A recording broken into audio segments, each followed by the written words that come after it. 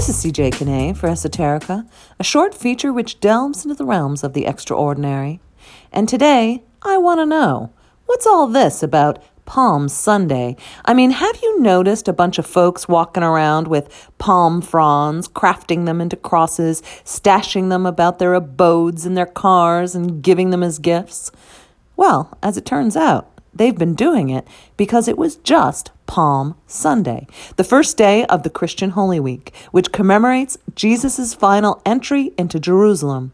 An historic event, it was said to be triumphant, on the order of a coronation, with crowds gathered to acknowledge and celebrate the Messiah, Christ Jesus, whose coming had been foretold hundreds of years prior, and by riding a donkey, both a symbol of peace and the specific transport animal of prophecy, Jesus boldly confirmed his sovereignty as those gathered acknowledged his claim with the paving of his path with palm fronds, an honor reserved only for conquerors and kings. But he was both.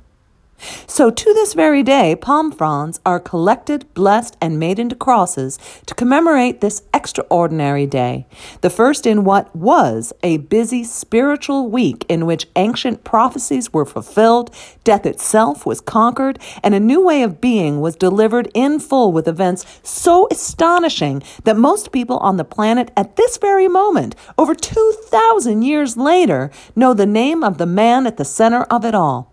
So, that was Sunday. On Monday, of what we now know as Holy Week, which concludes with the advent of Eastertide, we find Jesus busy at the temple, clearing it out of all the merchants and money changers, tipping over their tables, and, I'm paraphrasing here, saying, "Oh, for God's sakes, people, can't we just have one place where money doesn't rule?" On Tuesday, he gives prophetic discourse on end times and on his second coming, and then on Wednesday, he appears to have rested up for what he has always known will be 2 overfull days of monumentally difficult trials, culminating in the end to his bodily existence here on earth. For on Thursday, he will celebrate Passover with his disciples at the Last Supper, only to be turned over for arrest later that night by one of his own. Judas would commit what is arguably the most infamous act of betrayal, which is why a traitor is often called a Judas, for 30 pieces of silver, somewhere between 90 and 3,000 in today's dollars, which he would never enjoy and never spend. So instantly overcome with remorse, he would be dead by his own hand before Jesus faced the first of his many trials the next day, Good Friday, would bring.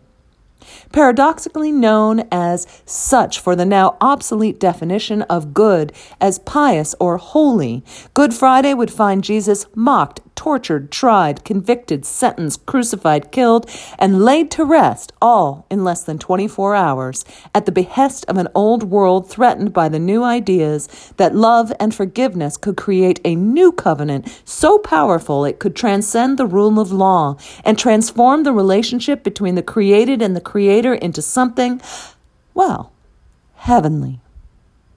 Now all that was Friday, and on Saturday his body simply lay in his tomb.